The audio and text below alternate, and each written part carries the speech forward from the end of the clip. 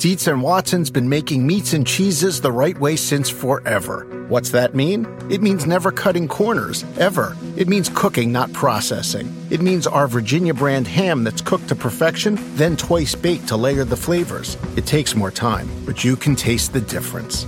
We come to work every day to do it the right way, even if it's the hard way. Because if it's not right for us, it's not right for you. Dietz and Watson, it's a family thing since 1939. Across America, BP supports more than 275,000 jobs to keep energy flowing. Jobs like updating turbines at one of our Indiana wind farms and producing more oil and gas with fewer operational emissions in the Gulf of Mexico. It's and, not or. See what doing both means for energy nationwide at bp.com/investing in America.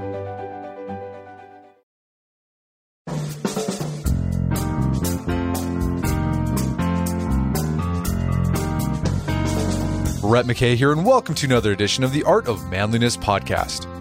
When you really stop to think about it, it's an astonishing fact that we spend a third of our lives asleep, and part of that time, we're dreaming. What goes on during this unconscious state that consumes so much of our lives, and how can we use our dreams to improve our waking hours? Here to unpack the mysterious world of dreams is Alice Robb, the author of Why We Dream, the transformative power of our nightly journey. Today on the show, Alice first shares some background on the nature of dreams, why their content is often stress-inducing, and how they can influence our waking hours, from impacting our emotional health to helping us be more creative. We then turn to how to get more out of your dreams, including the benefits of keeping a dream journal and talking about your dreams with others. We also get into the world of lucid dreaming and some tips for how to start controlling your dreams. After the show's over, check out our show notes at awim.is/dreams.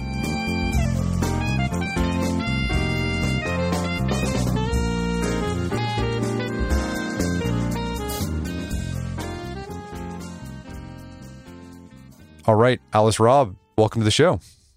Thanks so much for having me. So a while back ago, you wrote a book called Why We Dream, the transformative power of our nightly journey, where you take a deep dive into the science and the cultural history of dreams. What led you down that path? Why did you write a book about dreams? I have always been interested in dreams. I have always had very vivid dreams ever since I was a child, which might be related to I haven't always been the best sleeper. I might wake up a couple times in the night. And I remember when I was around the time that I started thinking about doing this as a book, I was just having such intense dreams, some of them nightmares, and they were impacting my day so much. I was working in a magazine and I would just find myself kind of like, something would trigger a memory of a dream during the day, or I would just be kind of I just felt impacted by them. And it felt like there wasn't really a way to talk about those experiences. And that in the world that I was, moving in, dreams were kind of seen as this taboo subject. They were kind of boring. Maybe it's a little narcissistic to talk about your dreams. But I started reading more about them, and I read some, I found that there was an amazing body of work from both the hard sciences, the social sciences on dreams. And I just wanted to spend some time delving into that. Let's talk about what goes on in the brain when we do dream. If we dream, it's going to happen in the REM cycle, the rapid eye movement phase of sleep. Is that right?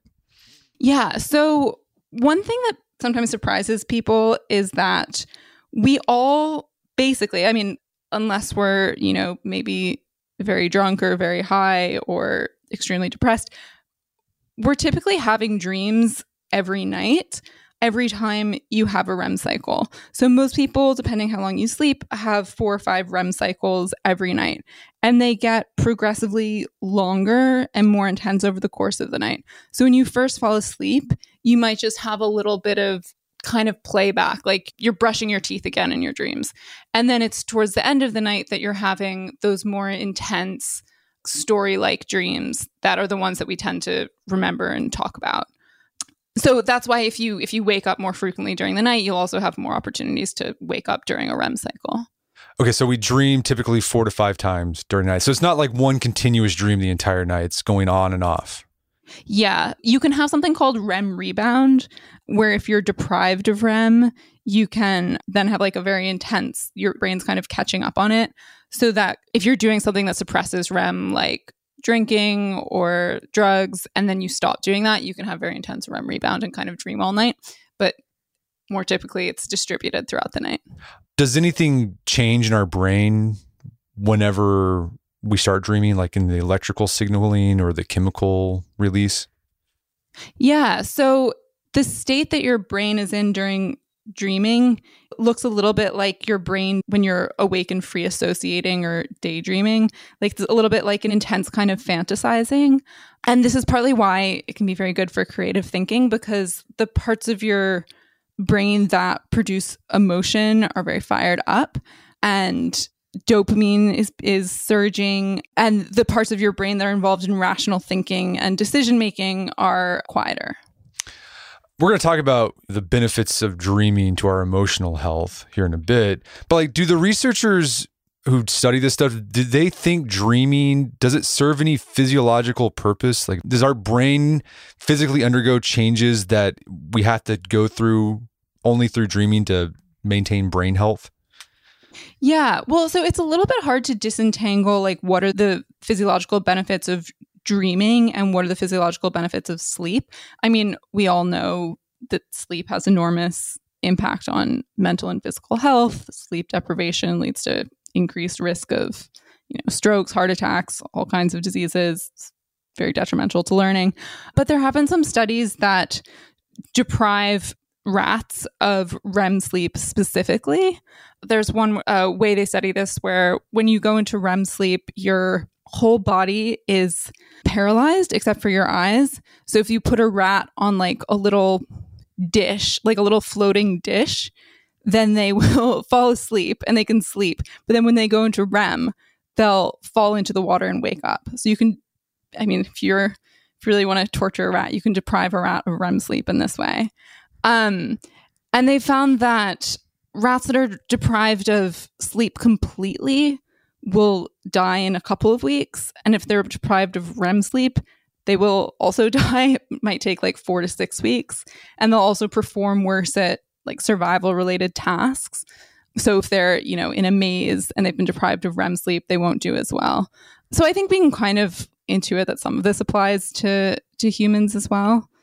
But REM sleep tends to be the really deep sleep where you're kind of doing that, like consolidating new memories and forming new associations. Well, okay, so whenever we have REM sleep, that's when we dream. There are changes going on in our brain. Dopamine is being released. It's almost like we're awake and half asleep at the same time when we're dreaming. Let's talk about dream content. Are dreams primarily visual? Is it just we see stuff, or can we also hear stuff in our dreams? Yeah, they're very visual. And we all dream in different ways, first of all, which is why, people often will ask me to say, I dreamed about this, so what does it mean? And unfortunately, unless I know them extremely well and know their dreaming patterns and history, I can't usually answer that because we all have our own dream repertoire and our own dream languages. So if you're an extremely auditory, if you're a musician, your dreams are more likely to feature music and sound. But yes, typically our dreams are very visual, visually intense, and sight is for most people the dominant sense in dreams.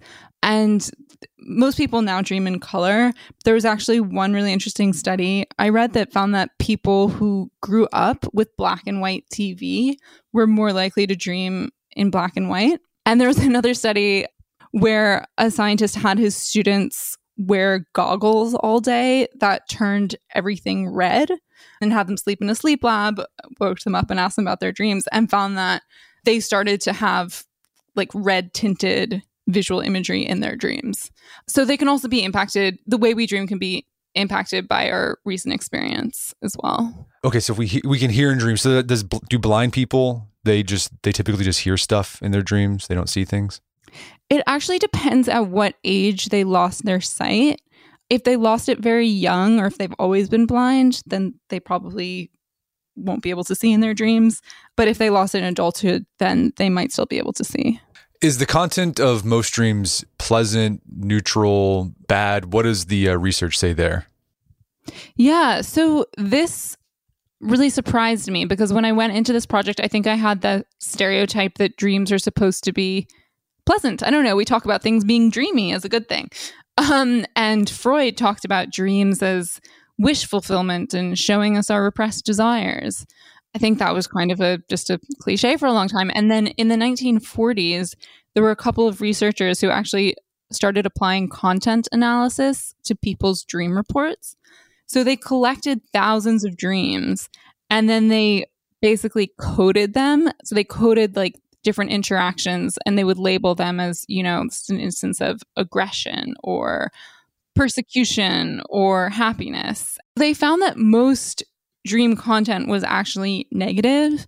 I think up to about 2/3 in this set, which has been borne out by other research, and that the most common emotions in dreams were things like anxiety, fear, helplessness. So yeah, dreams are actually pretty nightmarish for the most part, which made me feel better about my own dream life. In this research where they code things and try to look at content specifically, are there things that people dream about the most? Is it about relationships? Is it about scary situations, what they ate during the day? Like what are we typically dreaming about? Yeah, I mean, it's different for different groups of people and it changes throughout the lifespan. So kids tend to have much simpler dreams. Very young kids will dream about just kind of basic sleeping and eating. And then you can actually kind of track with developmental landmarks how their dreams develop. So they'll start incorporating more human characters. They'll start to take on a more active role and kind of be the protagonist of their own dreams around 7 or 8 or so, and then just continue to develop in complexity. But in terms of what people dream about, I mean, studies from the 40s found that, and of course, I mean, yeah, there's a lot of bizarreness and there are certain motifs that are common across cultures, like flying and actually teeth falling out. Like that's like a human universal dream. It's a horrible one. Scientists think like it might be from like these old memories we have of losing our teeth as children. But yeah, I mean, relationships, a lot of survival related activities, which kind of fits in with an evolutionary hypothesis that I can talk about. But they also found, that, not a shocker, like men tend to dream about sex more than women do. Men tended to also dream about other men more than women tend to dream sort of evenly about both men and women. It may have changed since the 1940s. But yeah, a lot of, fear and flight and being chased by things. These are all pretty common dream scenarios. And what's interesting about dreams and the content of it, going back to that idea you said about kids, when they first start dreaming, it's very like, I'm asleep, I'm eating Cheerios. But then eventually they have other characters popping up in their dreams. And these other characters, they have their own agency. Like we understand that even though this is in my head, I don't have control over these other characters inside of my head. They still have their agency and I have my agency. I think that's what's so interesting about dreams and why they're so powerful and why they do come up so much in religion, because it feels like you can be surprised in your dreams, which is kind of a paradox, right? Because you're the author, you're making them. It's like, sometimes fiction writers talk about, this character just showed me who they were, or whatever. It's like, okay. But that is what's happening in dreams. So they feel like they're coming from outside of ourselves. Freud would say that every character in a dream represents a different aspect of yourself, which is something I think about when I'm trying to understand my own dreams. But there's something very kind of playful about that. Can the content of your dreams influence how you experience real life or relationships the next day? Yeah, definitely. I mean, dreams are so intense. The emotions are so real. Combined with this, we have this sense that even though we know we came up with them, we kind of feel like they're coming from outside ourselves. And even when we forget them, we can be triggered, because we do forget most people forget most dreams, but we can be triggered during the day. Also, dreams can show us things that we're trying not to think about. So, maybe you do feel a certain way about a relationship and that person is being really mean to you in your dreams, and that makes you reflect on the relationship. But even if it's totally like you don't see any reason for having a dream where you've cast, someone you love as a perpetrator, that can absolutely still impact how you treat them the next day. There's this study that found like couples were more likely to argue in real life if they had, had a dream about cheating on each other. Yeah, I'm sure a lot of people listening to this podcast have had that experience where their spouse, they had like a dream where you did something wrong in the dream. Like, I don't know, whatever. You just, could be anything. It couldn't even be cheating. It could have just been like, I didn't pick up the kids when I was supposed to. And they get angry at you in the dream, and then when they wake up the next day, like they're still angry at you, and you're like, "What did I do? Yeah. I didn't do anything. Why are you angry at me?" It's like, "Oh, I got mad at you in my dream, and I'm still mad at you." And you're like, "Okay." Yeah, it's hard. I mean, the feelings are real. You can't just delete them. Okay, so for millennia, humans have looked to dreams to find meaning about life's big decisions. What role did dreams play in early human cultures? Well, they were much more integrated with life, with daily life. So, doctors would use dreams in diagnosis. People would use dreams to try to predict the future. There were Native American communities where dreams were really revered, and communities would even like act out their dreams together to prevent something that had happened in a dream from happening in real life. They were just taken more seriously until maybe 100 years ago or so, 150 years ago. Yeah, you even talked about some of the founding fathers. I think it was John Adams and Benjamin Rush. Rush was a doctor, so I'm sure this is why he did this, but they would write each other their dreams. They would have these correspondences like, well, here's what I dreamed about. And like, oh, I had dreamed about this. Yeah, it was just, it was something you did. You just talked about your dreams. Like even families in the 19th century in America probably sat around the fire and said, hey, I had this dream. Let's talk about what it means.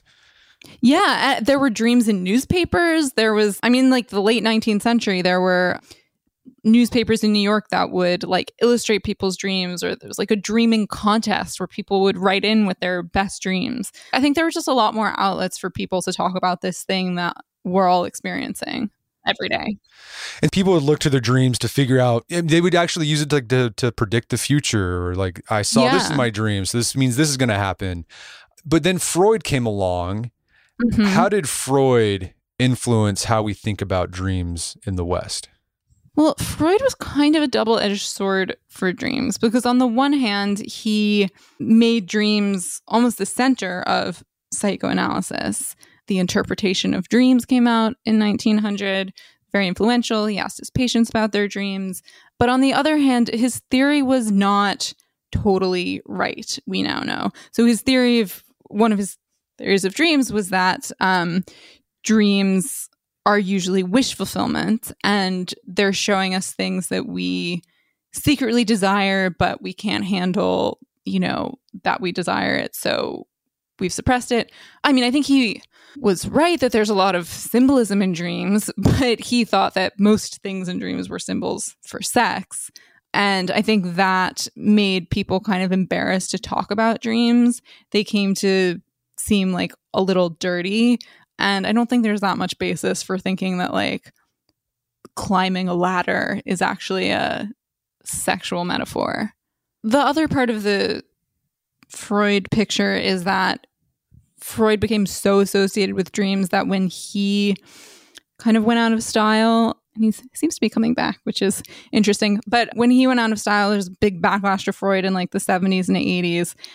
Dreams got a little bit swept under the rug, and there were therapies like CBT, which were more results-based and didn't leave a lot of room for dreams. So I think dreams were a little bit neglected for a few decades post-Freud. Well, let's talk about this idea of what the dream researchers are finding out now. So Freud had this idea that dreams can mean something. They're symbolic. But do dreams have universal archetypical meanings? I'm sure everyone's seen those dream dictionaries where you're like, well, if I dreamt about teeth falling out, it means this. If I dreamt about a snake, it means this. Does that hold any water? Yeah. So dream dictionaries are very popular, and I understand why, because dreams can be so distressing that you're like, why did I dream about, whatever, my teeth falling out? But unfortunately, I would not put a lot of stock in dream dictionaries, because we all have such, different associations. Like our dreams are, they're inspired by our lives. So if I dream about a cat, I happen to hate cats, that cat is going to represent something very different for me than it is for someone who loves cats, for example. But there are certain kind of archetypes and patterns that exist, particularly around like trauma and grief and mourning. So there was one researcher who studied a bunch of people who were grieving the loss of a loved one and found that their dreams actually followed a trajectory, almost like the stages of grief that we talk about. So like in the immediate aftermath of a loss, they would have really disturbing dreams that the person was alive again. There's still kind of like a kind of denial. And grief is a time when even people who don't remember a lot of dreams often say that they do.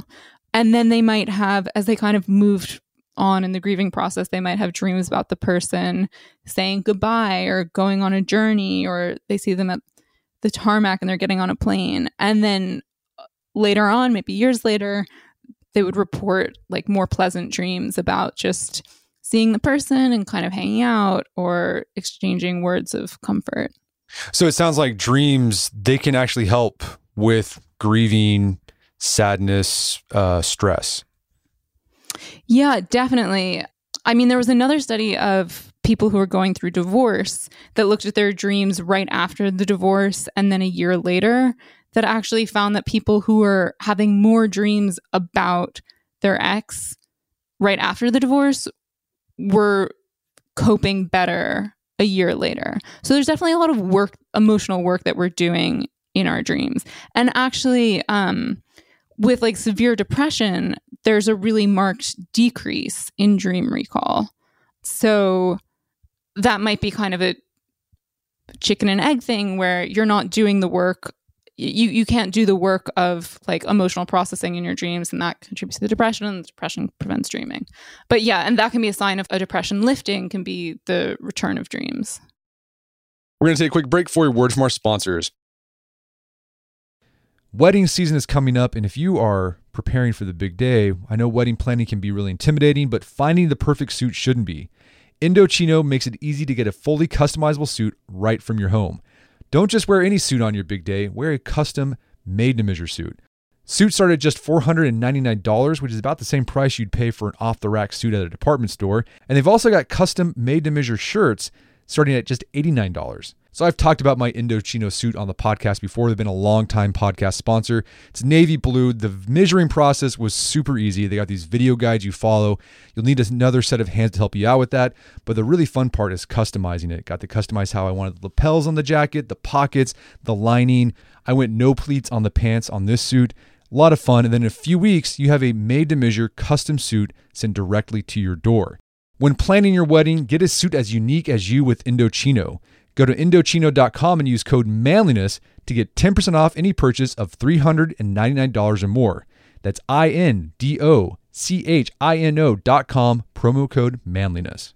If you're like my family, we're getting to the busy part of the year. Spring sports are happening, a lot of after-school activities. So sometimes planning and cooking dinner, just don't have time for that. That's where Factor Meals comes in. With Factor, you get fresh, never frozen meals that are chef-crafted, dietitian approved, and ready to go in just 2 minutes.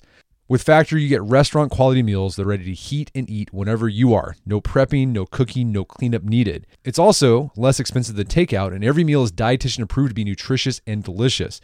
So we've been using Factor meals in the McKay household for a while now. There's a lot of reasons why we like them. First off, the food tastes great. Last week, I had creamy pesto pork chop with spinach, cauliflower rice, roasted green beans. Tasted fantastic. But the big selling point, it's easy. There's no cooking. There's no cleaning up. It's great for those nights when you're busy and you don't have much time to take care of dinner and you don't want to do takeout because you feel gross after takeout. If you'd like to try Factor Meals, head to factormeals.com/manliness50 and use code manliness50 to get 50% off. That's code manliness50 at factormeals.com/manliness50 to get 50% off. Check it out today and make sure to check out the creamy pesto pork chop. It's really good. Daylight saving time is starting up again. The goal of this is to give us more daylight from March through November. By setting our clocks forward, it may feel like there are more hours in the day, but if you're hiring, it doesn't necessarily help you find qualified candidates for your roles any sooner. There is only one way to do that: ZipRecruiter. And right now you can try it for free at ZipRecruiter.com/manliness. ZipRecruiter works around the clock to help you find qualified candidates. Once you post your job on ZipRecruiter, they send it to 100 plus job sites so you can reach more of the right people.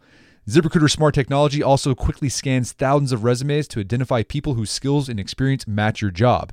Spring forward with a new hiring partner, ZipRecruiter, and find top talent sooner. See why 4 out of 5 employers who post a job on ZipRecruiter get a quality candidate within the first day. Just go to this exclusive web address to try ZipRecruiter for free. ZipRecruiter.com/manliness. Once again, that's ZipRecruiter.com/manliness. ZipRecruiter, the smartest way to hire. Picture that thing you've always wanted to learn. All right, you got that in your head? Now picture learning it from the person who's literally the best at it in the world. That's what you get with Masterclass. This year, learn from the best to become your best with Masterclass. Masterclass offers over 180 world-class instructors, and many of these instructors are former AOM podcast guests. You can learn negotiation from Chris Voss, leadership skills from Jocko Willink, how to master your habits with James Clear. Plus, every new membership comes with a 30-day money-back guarantee, so there's no risk. So recently I went through the masterclass on negotiation with Chris Voss. A lot of useful information in there. Talked about the value of no in a negotiation, how to use your body language and speech patterns to get your best out of a negotiation. Very well done. I really enjoyed it and got a lot out of it. Right now, listeners of our podcast can get an additional 15% off an annual membership at masterclass.com/AOM. Get 15% off right now at masterclass.com/AOM. Masterclass.com/AOM. Check out the masterclass on negotiation with Chris Voss. And now back to the show. So what do dream researchers think is the purpose of dreaming psychologically? Why do we essentially live another life inside of our heads when we're unconscious at night? I mean, there are a lot of theories. I mean, there's this evolutionary hypothesis, which is that we're practicing for stressful events in a low stakes environment. So take something like the exam dream, which is another almost universal dream that you have a test. I mean, I still have this all the time, and I graduated from college more than a decade ago. You're going to an exam and you overslept it, you forgot to take the test, etc. And the idea is that you do that and then you remember in real life, oh, I have to set an alarm for that project or this presentation or whatever. And that also would kind of explain why, in addition to these very modern anxiety dreams like exams, we also have these, even people who live in cities will have dreams about like being chased by wild animals, things like that. But yeah, in terms of emotional processing, I think dreams can be a kind of exposure therapy where things that you aren't quite ready to confront in real life, you can kind of start working through them in your dreams. There's an idea, too, that dreaming is a chance for our brains to be creative and even solve problems. What does the research say about problem solving in our dreams? Yeah, well, in your dreams, you're in this kind of looser state where you're working with a much wider range of memories, right? So you're bringing in, it's like the soup and you've got like the sandwich you ate yesterday, but also like your friend from middle school who you hadn't thought about in years. So it's this time where we're kind of letting ourselves go cognitively and coming up with, just like more unexpected connections. And I think this is partly why a lot of people find they're more creative right when they wake up. And there's studies that show that people give like more surprising answers on word tests when they're woken out of a REM stage, things like that. And of course, I mean, countless examples of writers and artists and musicians coming up with breakthroughs in their dreams. Yeah, I think, was it Paul McCartney? Like it was, which song? Let It Be? Or no, which one was it that he had the tune in a dream? No, it was Yesterday. It was Yesterday. Yeah. You heard the tune for Yesterday, and he woke up and he had the tune, so he came up with like some like random lyrics. It was something about scrambled eggs, and then he wrote the lyrics later.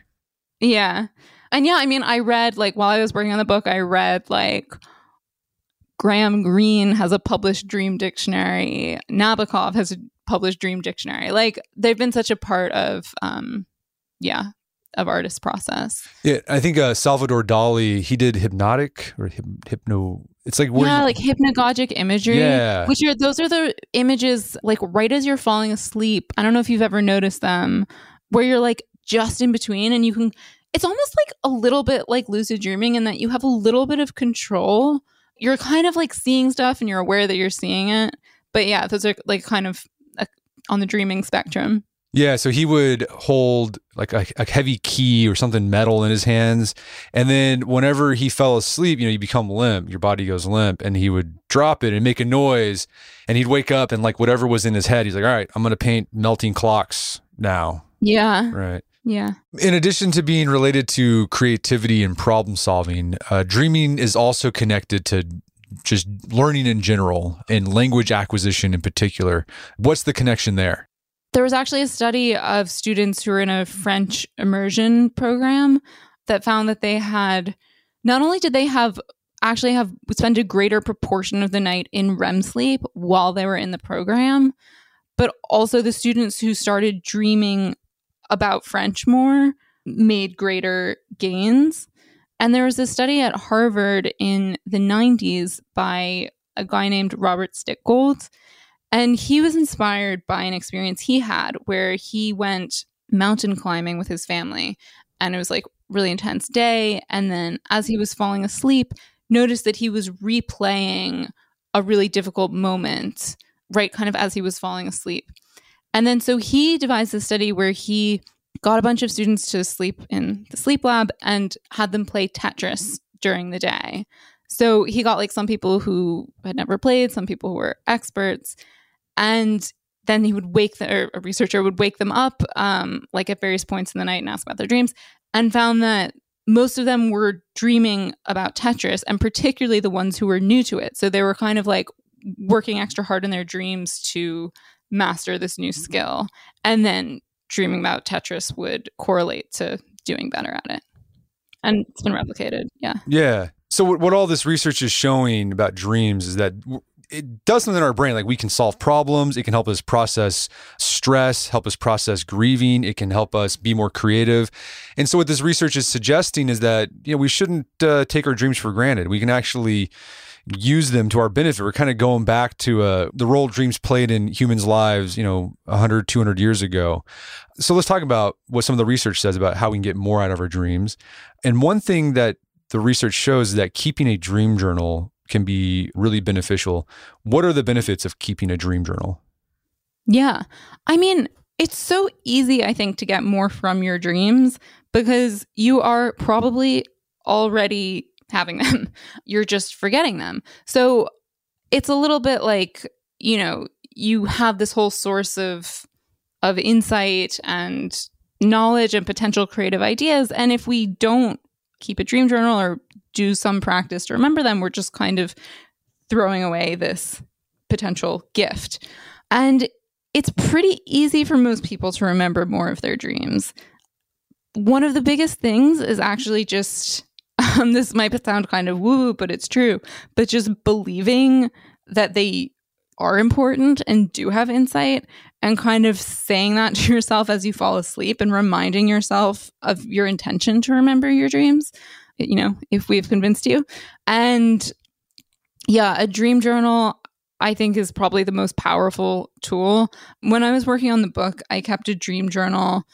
I mean, it's on my phone, but just like in the notes app, because I was thinking about dreams all day. Like I was remembering dreams 4 times a night. Like I would wake up every couple hours, write them down, and go back to sleep. I wouldn't necessarily recommend that as a way of life, but it was interesting. It's kind of proof of concept. But yeah, I mean, there are apps you can use. Some people do voice notes, phone, paper, diary. I think the other big thing with a dream journal is to really make it a habit. So even if you don't remember your dreams, just write that in the morning, like just write no recall, just to kind of reinforce the habit. And then also to do it literally first thing, because any kind of engagement with the physical world can just kind of eliminate those memories. And when you're writing this stuff down, is it just stream of consciousness? Like you were like, I dreamt that I was riding a unicycle while listening. It's just, you don't try to put a structure to it. You just kind of whatever. Okay. And lots of, I mean, like if I'm doing it, honestly, there are lots of gaps. I think this is one of the reasons that dreams are hard to recall, right? Is like they typically don't come in narratives. They're images and they're disconnected. And sometimes people will try to like impose a narrative on them. But yeah, I mean, you don't have to do that. You can just leave question marks or let them kind of flow. What insights have you gotten about your life from keeping a dream journal? I mean, I'm kind of a believer that like one dream doesn't necessarily like, I'm not going to like change my life based on a dream. But if I keep having a repetitive dream, that's something to look at in my life. I think they've helped me realize things that I maybe didn't want to realize. I definitely think that doing it increased my self-awareness. Yeah. Were you able to notice a pattern with your dream journal? You know, if you're having really distressing dreams, were you able to correlate that with you're going through a stressful time in your life in awake world? Yeah, sometimes. I mean, I think sometimes if I was going through a truly stressful experience, I would take a break. Like it could be too much to keep a dream journal during those periods. But other times they would kind of like, you know, they can also be very funny. I think your dreams have like a real sense of humor and they can make things seem a little lighter. Like, I don't know. I remember I was stressed about this book coming out and I had a dream about my agent and someone I knew in middle school chasing me down the street. And I don't know, it just kind of allowed me to be like, okay, this is like ridiculous. It's just a book. But yeah, I think they're fun dreams. How can talking about your dreams with other people help you gain more understanding? Because that's kind of like you said, it's kind of looked down upon because people are like, I don't want to hear your dream. And also the problem with talking about your dreams is your dreams are so nonsensical. There's no narrative arc. So it's you're just telling someone just like random stuff that's happening in your head. And they're like, well, that's not really interesting. But you've talked about there's actually groups of people getting together where they can just talk about their dreams. Yeah. So actually, I learned about this was a trend in the 80s of dream groups. And I learned about it from a therapist who I was interviewing in Manhattan. And I asked if I could come to one of his dream groups, which was like kind of a cross between group therapy and dream analysis. And he said that would be not really fair to the participants, but he offered to arrange one for a group of my friends. And it's basically a way to like impose a real structure on a dream conversation. So what we did is I printed out a dream of mine. It didn't make a lot of sense. I think it involved Hillary Clinton doing a line dance. And we went through it almost like we were doing like a passage analysis in English class. So like first I read it. Then people asked me questions to clarify the content of the dream. So if there was a car, they would say like, is it red? And then in the next round, they asked everyone had to imagine that it was their own dream. So they would say, okay, you know, if I dreamed about a line dance, it would mean whatever, because I used to line dance with my family. And then you kind of go through a series of stages like this. And it was really, I mean, we ended up spending like an hour and a half, 6 people just talking about one dream. And we all enjoyed it. And I am still lead a dream group, like 8 years later. And we meet once a month and we take turns bringing in a dream.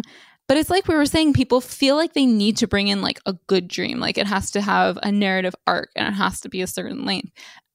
But it's so not true, because sometimes people bring in a dream that's like 4 disconnected sentences and you still have just as much to talk about.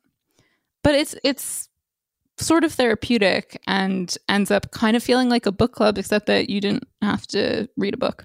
And I imagine these other people, they bring their own experiences and they might say, well, it means this or it could mean this. And it might not, but it gives you something else to think about. Like, well, maybe it could mean that. Yeah. Yeah, or it brings up other associations for you. And I mean, I think that's sort of how I look at my own dreams. I try not to be literal about it, but just like, what feelings does this evoke? What does this remind me of? Yeah. Yeah. So maybe start a dream group with your family. When your kids wake up, take them to school. That would be a natural one. Yeah. Yeah. Just talk about your dreams. Let's talk about this, about dreaming, lucid dreaming. You talked about, you went through a phase, I think you were in college. You went to Peru. I went through a similar phase when I was in high school, where I found some weird website on the internet in the 90s about lucid dreaming. What's lucid dreaming? So lucid dreams are dreams where you are aware that you're in a dream, and you might even have some level of control over what happens in the dream. So this happens a lot to kids, naturally. It's a bit less common in adults unless they're making an effort, but it's super cool. And I got into it when I read, I wonder if this book was by the same person you found in the 90s, because Stephen LaBerge has really done a ton of both academic and popular work on lucid dreaming and training people to lucid dream.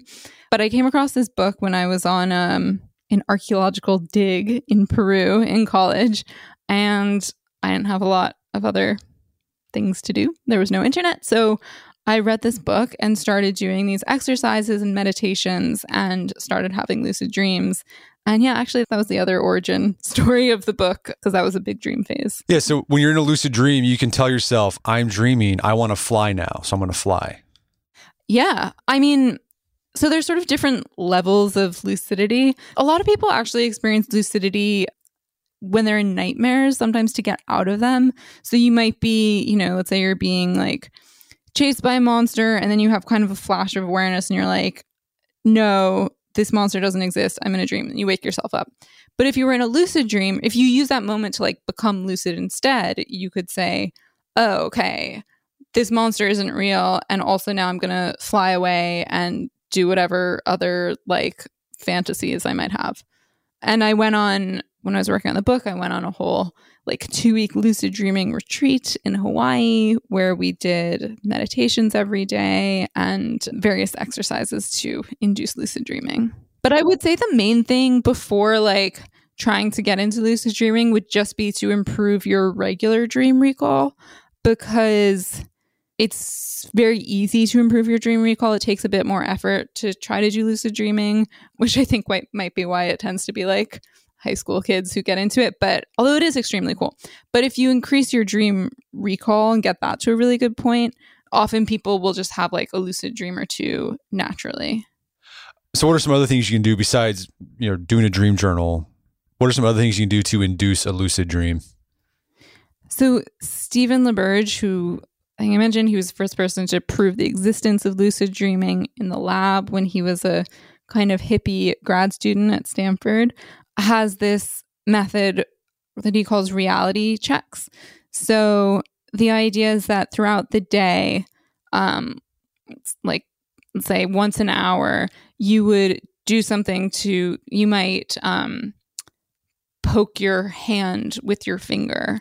And if it doesn't go through, then you know that you're awake. Or you might jump up in the air, and if you fall back down, that means you can't fly, you're awake. But the idea is to really like pay attention to your surroundings and not make assumptions that you're awake or asleep, but actually ask yourself in a serious way. And the idea is if you do this regularly throughout the day, because we dream about what we do during the day, you'll ask yourself the same question in your sleep and you might get a different answer. Right. You'll notice your finger going through your hand. You're like, oh, exactly. I'm dreaming. I've also seen it marketed, these devices where these goggles you put on your head and they can like tell if you're in REM sleep, and then like it flashes a red light and then you're supposed to be able to see your red light in the dream. And it's like, oh, I see the red light, I'm dreaming. Is there anything to that? I mean, I gotta be honest, I would start with a notebook for a dream journal. I think there's been periodically, people will get excited about a new fancy goggle, but I would start with a dream journal. Have you benefited from lucid dreaming? Like, have you gone into a dream, like, I want to have a lucid dream and I want to intentionally explore X topic? I mean, do you do that? So I think there absolutely are people who do that. There are people who, masterful lucid dreamers who will really like hack it, and, athletes who practice their event in a lucid dream, or, explore a really dark topic. I kind of resist the idea that they need to be useful. I've mostly just used lucid dreams to fly, and I find it really joyful. But yeah, I think they're fun. Okay. And you also talk about another technique. So you do the dream recall, do the reality checks. Another thing too, is you can wake yourself up, maybe before that last REM cycle. So this is probably going to be about 4 o'clock, 3 o'clock in the morning. And then go back to sleep thinking, okay, I'm going to have another REM cycle. I'm going to intentionally have a lucid dream. And that can help too. And that idea has helped me reframe. I've been getting up, for some reason, I've been waking up at 4 o'clock every morning. for no reason. It was like wide awake. Yeah. And before I'd be like, oh, geez, so frustrating. I could have slept another 2 or 3 hours. Yeah. And now I'm like, well, this is a chance to maybe have a lucid dream. So I'm going to try to go back to sleep and maybe have a lucid dream. Yeah. I mean, I think that's one of the things that I love about thinking about dreams and lucid dreams is that, yeah, it's a way to kind of reframe those interruptions, and they can be a new opportunity to either remember a dream or set an intention. But yeah, so as with regular dream recall, with lucid dreaming, the kind of desire and intention really matter. And so we tend to have our most intense REM cycles later in the night towards the morning. So that's also going to be the best time to try to have a lucid dream. And we were talking about REM rebound earlier. So if you've been deprived of REM through like an episode of depression, for example, or sleep deprivation, when you get back into it, you can have really intense REM. And the same is actually true of like taking a nap. And also, so if you do like a quick sleep deprivation from like 4 to 4:45 or something, and then if you fall back asleep, you'll probably at the least have very intense dreams, but that would also be a really good time to try to have a lucid dream. Well, Alice, this has been a great conversation. Where can people go to learn more about the book and your work? Aw, thanks. Well, you can Google me, Alice Robb, and the book is called Why We Dream: The Transformative Power of Our Nightly Journey, and it should be available at all the normal online retailers. I also wrote a book that came out last year that's probably slightly less relevant to the Art of Manliness podcast about, which was a memoir about growing up in the ballet world in New York. But that's called Don't Think Dear on Loving and Leaving Ballet. Okay. I've heard ballet can be really intense. It can. Yeah. Yes. All right. Well, Alice Robb, thanks for your time. It's been a pleasure. Thank you so much for having me. My guest today was Alice Robb. She's the author of the book Why We Dream. It's available on Amazon.com and bookstores everywhere. You can find more information about her work at her website, alicerobb.com. That's Rob with 2 B's. Also, check out our show notes at aom.is/dreams, where you find links to resources where we delve deeper into this topic.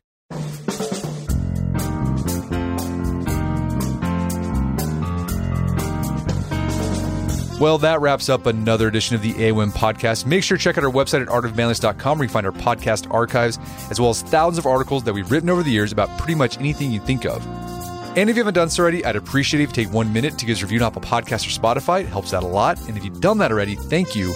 Please consider sharing the show with a friend or family member who you think would get something out of it. As always, thank you for the continued support. And until next time, it's Brett McKay, reminding you to listen to the AOM podcast, but put what you've heard into action.